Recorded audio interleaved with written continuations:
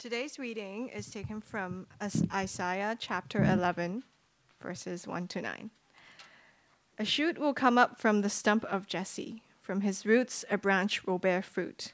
The Spirit of the Lord will rest on him, the Spirit of wisdom and of understanding, the Spirit of counsel and of might, the Spirit of knowledge and fear of the Lord, and he will delight in the fear of the Lord. He will not judge by what he sees with his eyes, or decide by what he hears with his ears, but with righteousness he will judge the needy. With justice he will give decisions for the poor of the earth. He will strike the earth with the rod of his mouth. With the breath of his lips he will slay the wicked. Righteousness will be his belt, and faithfulness the slash round his waist. The wolf will live with the lamb. The leopard will lie down with the goat.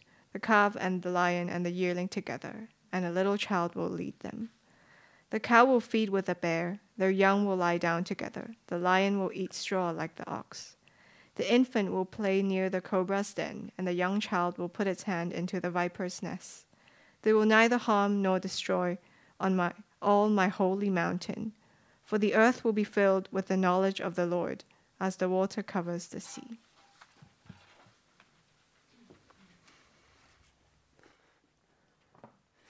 Thank you, Cherry. And good morning. Let me add my welcome to Miles from earlier. Great to be together. And again, a special welcome. If this is your first time with us, if you're just visiting Hong Kong, or if you're here with friends or family, we really are glad to have you here. Now, as we gather together this morning, you may be wondering why we are looking at a passage like this on Christmas Eve. See, as Cherry read our passage just now, you may have noticed that there was no mention of angels. There's no mention of wise men, no shepherds with their sheep.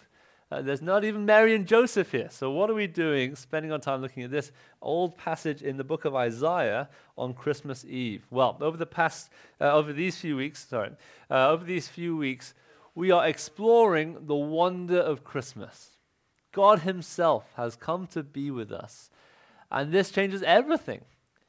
And so what that means is that the Christmas story, in fact, speaks into our deepest longings in the world. So last week, if you were here with us, we looked at Christmas hope, how Jesus brings hope in the midst of darkness. Well, this morning, we are looking at Christmas peace. Jesus brings peace into our broken world. And this passage in Isaiah shows us how that is the case.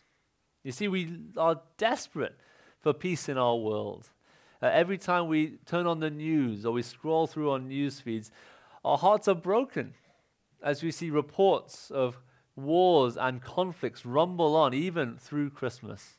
Even as we look around our communities, we see evidences of how we've been torn apart, how we've been divided. Even as we gather together for family gatherings in the holiday season, we know that fractures can so easily pull us apart. We long for peace. We want people to be brought together. We want to see reconciliation in our society. We want to see harmony in our world. And yet, we struggle to grasp hold of it. Even when we seem to find a little bit of it, it seems to slip through our fingers. We long for peace in our world. And of course, we don't just want this at Christmas time. We want this all the time. But there does seem to be something about Christmas where this is especially the case. You see, we want peace all year round. But surely at Christmas, of all the seasons of the year, surely this would be when we'd find peace in the world. And so as Christmas rolls around again this year, we ask the question, where on earth can we go to find peace in our world? How on earth can we bring this about? Perhaps the best question is this: who on earth could bring peace on earth? Well, that's where our passage comes in.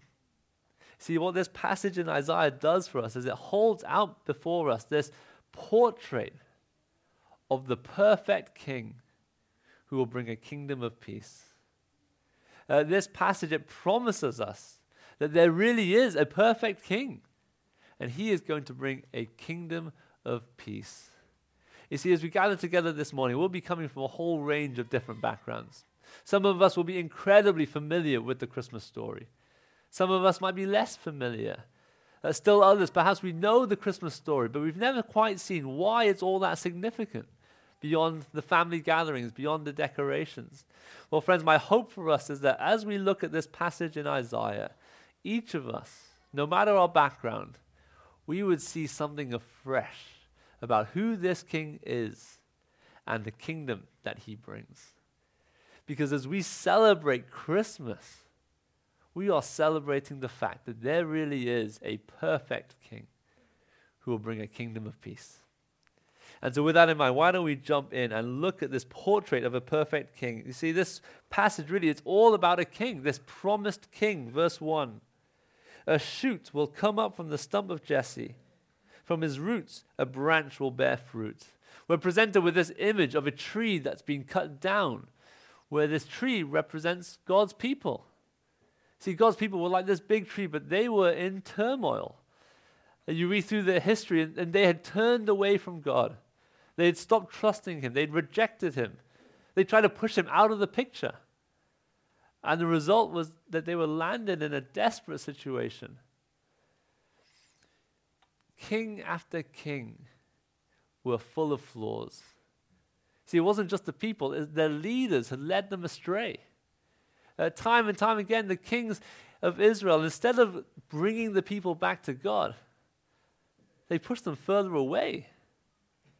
And the result was that God's people, well, they were like a stump, like a dead end, stuck in their situation, with no future to look ahead to, no hope on the horizon, no peace on the horizon.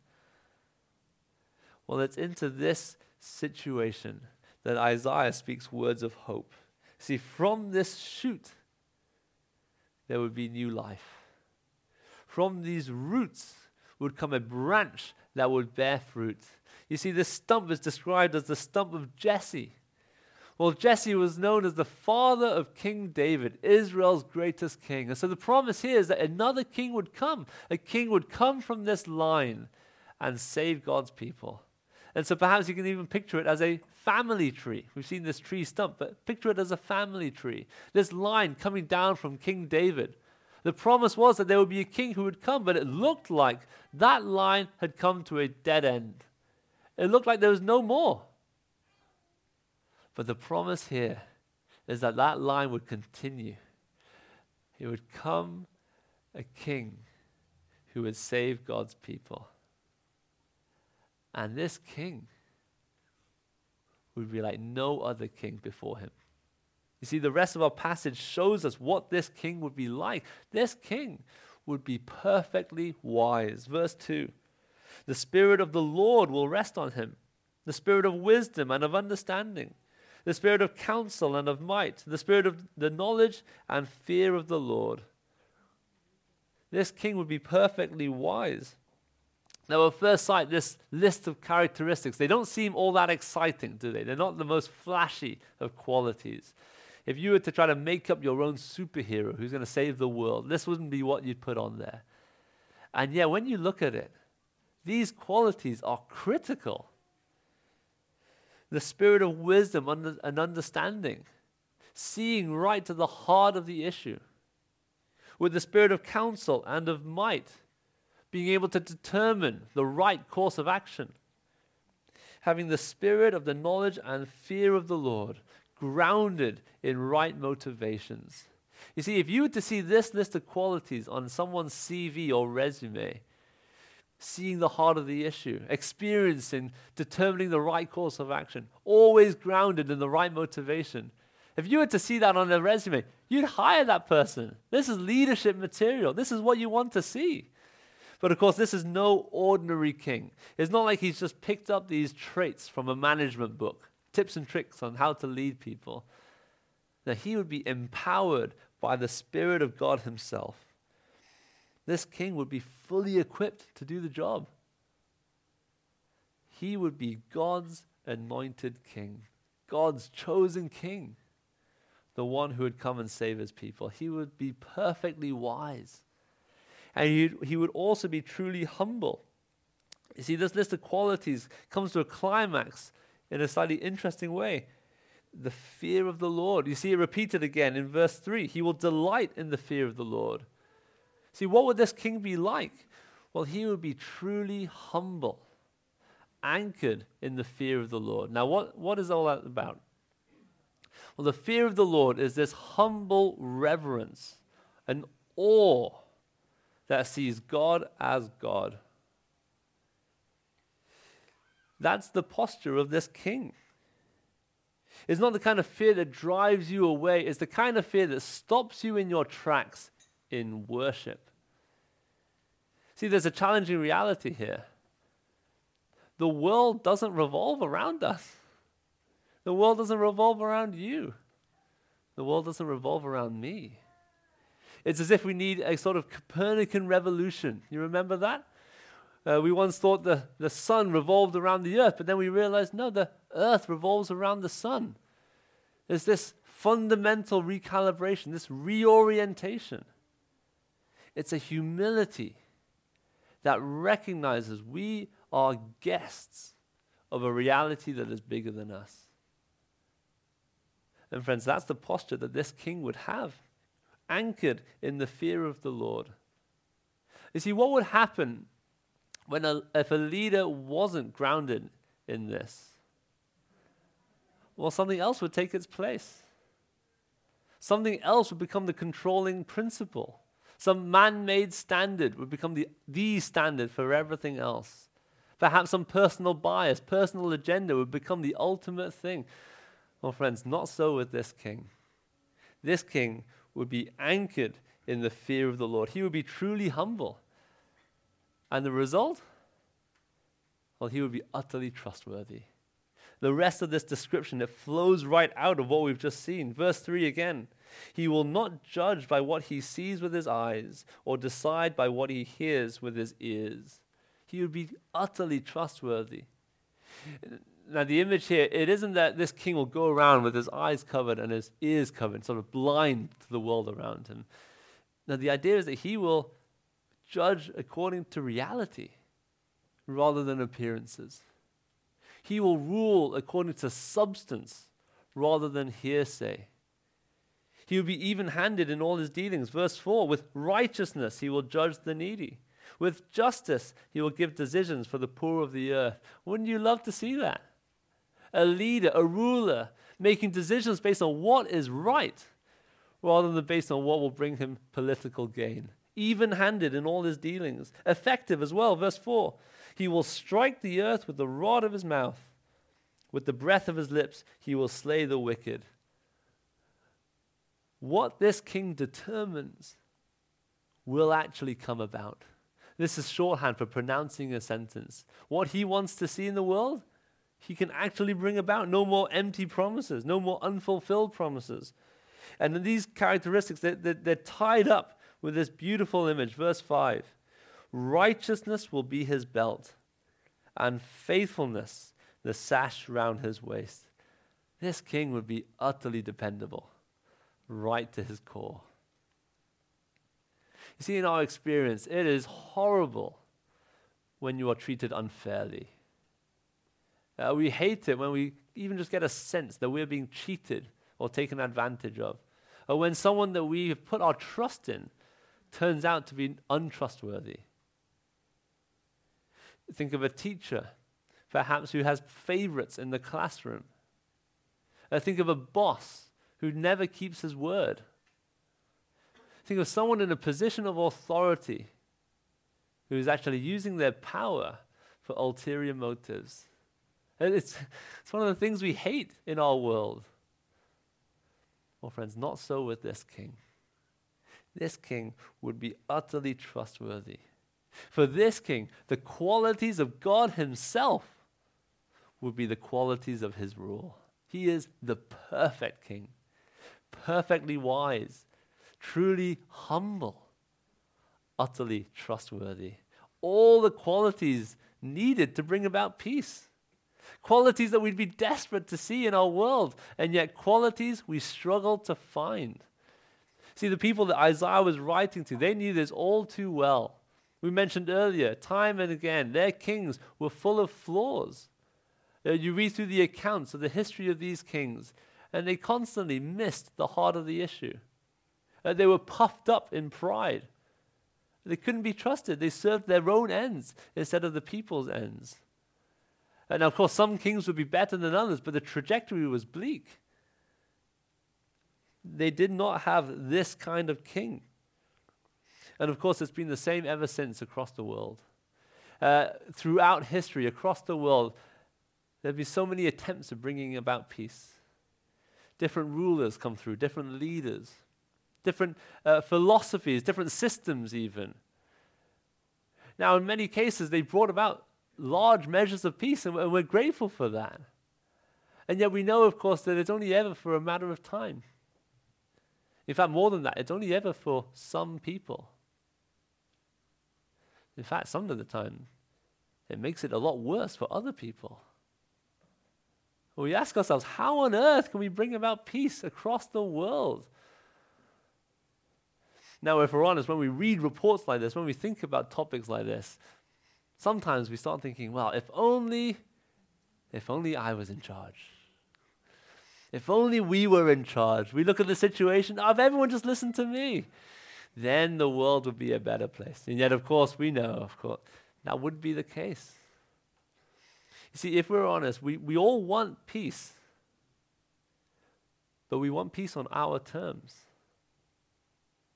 It starts early on. Just picture two little kids at Christmas deciding to play a game together. Wouldn't that be wonderful? See, on paper, that's what dreams are made of. Kids just playing nicely.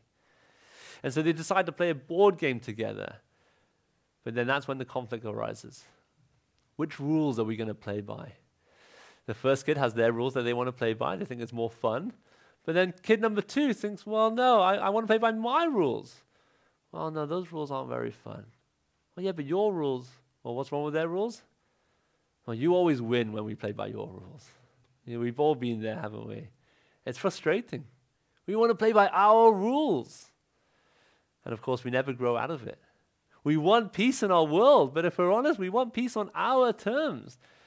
Oh, we struggle, don't we? If someone was to say they could bring about peace, but they are going to dictate every single term of the treaty, we'd be uncomfortable. We want to have the last word. We're determined to be the ones to run the table. And friends, if that is the case, how on earth can we bring about peace in the world? Who on earth could bring peace on earth? Well, friends, this is the wonder of Christmas. See, this king that we've been looking at, this perfect king, a king like no other, this king has come. And his name is King Jesus. You read through the gospel accounts, and they are at pains to demonstrate that Jesus is the one who came from King David's line. He's the promised king. You read through his life and ministry, and you see how he really was the one empowered, anointed by the Spirit of God. Time and time again, he demonstrates wisdom and might in all his dealings. And friends, even though he showed that he had all authority and power in his hands, he proves himself utterly trustworthy. Friends, make no mistake, the one we celebrate at Christmas is none other than this perfect king, God's anointed king, the one who would come and save his people. And our passage this morning shows us that this perfect king will bring about a kingdom of peace. He will bring about a world marked by peace. You see, in verses 6 to 9, we get this picture of a world put right. Verse 6, the wolf will live with the lamb. The leopard will lie down with the goat. The calf and the lion and the yearling together, and a little child will lead them. The cow will feed with the bear. Their young will lie down together, and the lion will eat straw like the ox. Now, it's not the case that we are to look through this list for a sort of set of details that we'll be looking ahead to.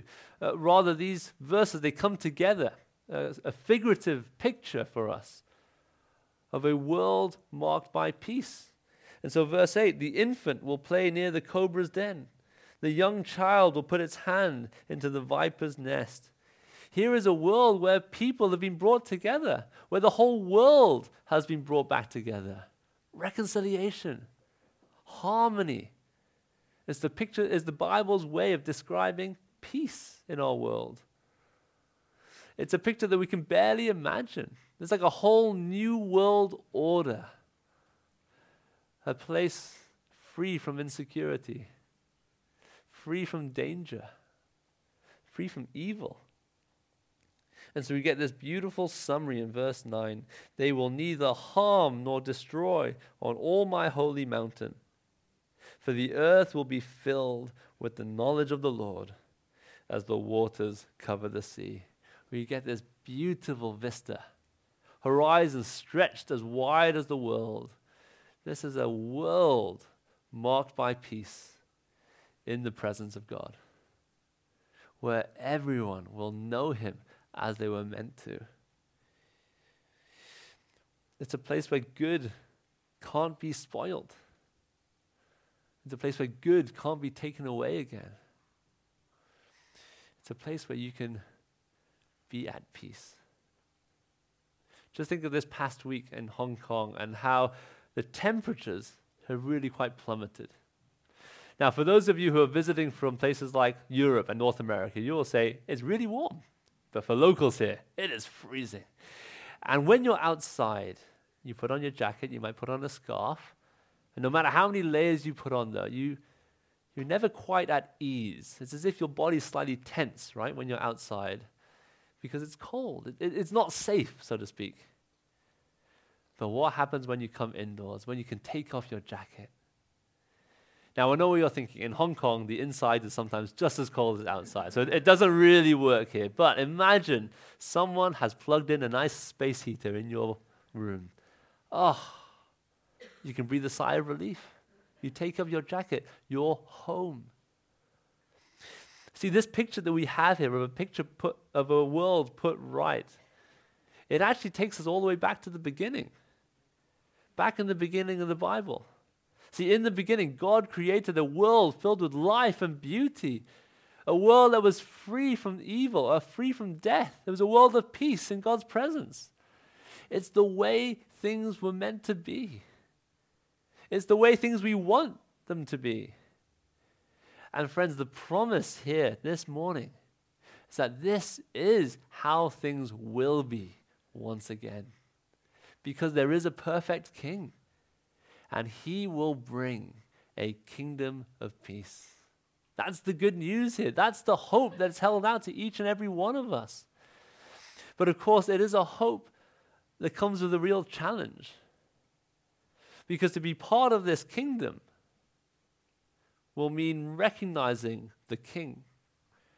We saw a clue of that already in verse 9. This world of peace, it's peace in God's presence, when everyone will come to know him as they were meant to be. It's the only route to peace. But of course, we said earlier, if we're honest, we want peace on our terms. We're determined to have the last word. We like to think of ourselves as running the table. And friends, if that's the case between each of us, how much more so then with the living God? In other words, the hostility that we experience in life, it isn't just hostility between each other.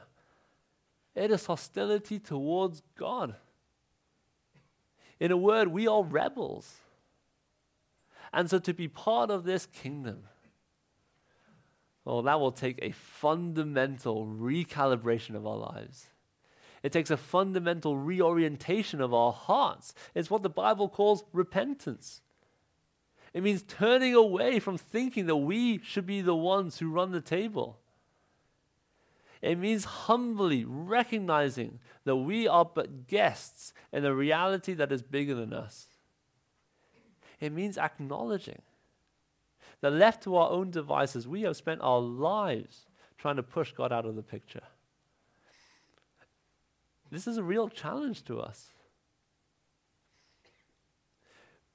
But if you are willing to heed that challenge, if you are willing to receive that challenge, there is great hope. Because all who come back to Jesus, all who come to put their faith and trust in him, all who come to see Jesus as their king, well, they will be part of this kingdom of peace. You see, our king didn't stay far off. It's what we celebrate at Christmas. This king came near. He came into this world filled with hostility. In the end, he suffered great injustice. He stood trial before a leader who had no integrity whatsoever, jeered on by a crowd that was entrenched in their hostility towards him.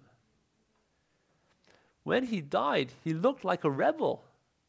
It was as if Jesus Christ was a rebel against society, a rebel against God.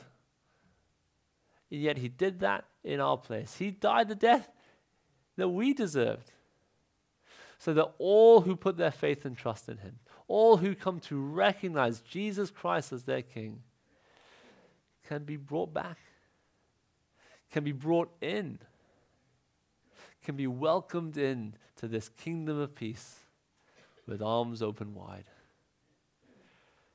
And so, friends, let me ask you this question this morning. Do you want to be part of this kingdom? Do you want to be part of this world of peace? Well, if you're here this morning and you're not yet a Christian believer, will you come to Jesus? Will you come and put your faith and trust in him? Will you receive him as your king? Now, perhaps you're still exploring things, still lots of questions. If that's the case, let me encourage you. Why not take away one of these little booklets? It's called Christmas in 3 Words. It's super accessible and just shows the heart of the Christmas message. Why not take away one of these? They're in the hallway, free of charge. Why not have a read over Christmas? Why not come back to Hope Explored in January? Just 2 Sundays' time. It'll be a place to ask your questions, a place to dig into who Jesus is. And if you're here this morning and you are a Christian believer, will you let this portrait of our King and his kingdom fuel your celebrations this year? Let me finish with this encouragement. I don't know what your plans are for Christmas, but it might well be that you feel like your celebrations will be unremarkable. Nothing to boast about, nothing to post about online. Well, let me encourage you with this. The one we celebrate, he is truly remarkable. He's the king, a king like no other. He is the perfect king. He is our king, and he will bring a kingdom of peace. Let's pray. Father, we thank you and praise you for this picture we have of Jesus Christ, the great king, our king, and the kingdom that he is bringing about. Father, we pray that you would open our eyes afresh to this morning, that we might celebrate the wonder of Christmas. We pray this in Jesus' name. Amen.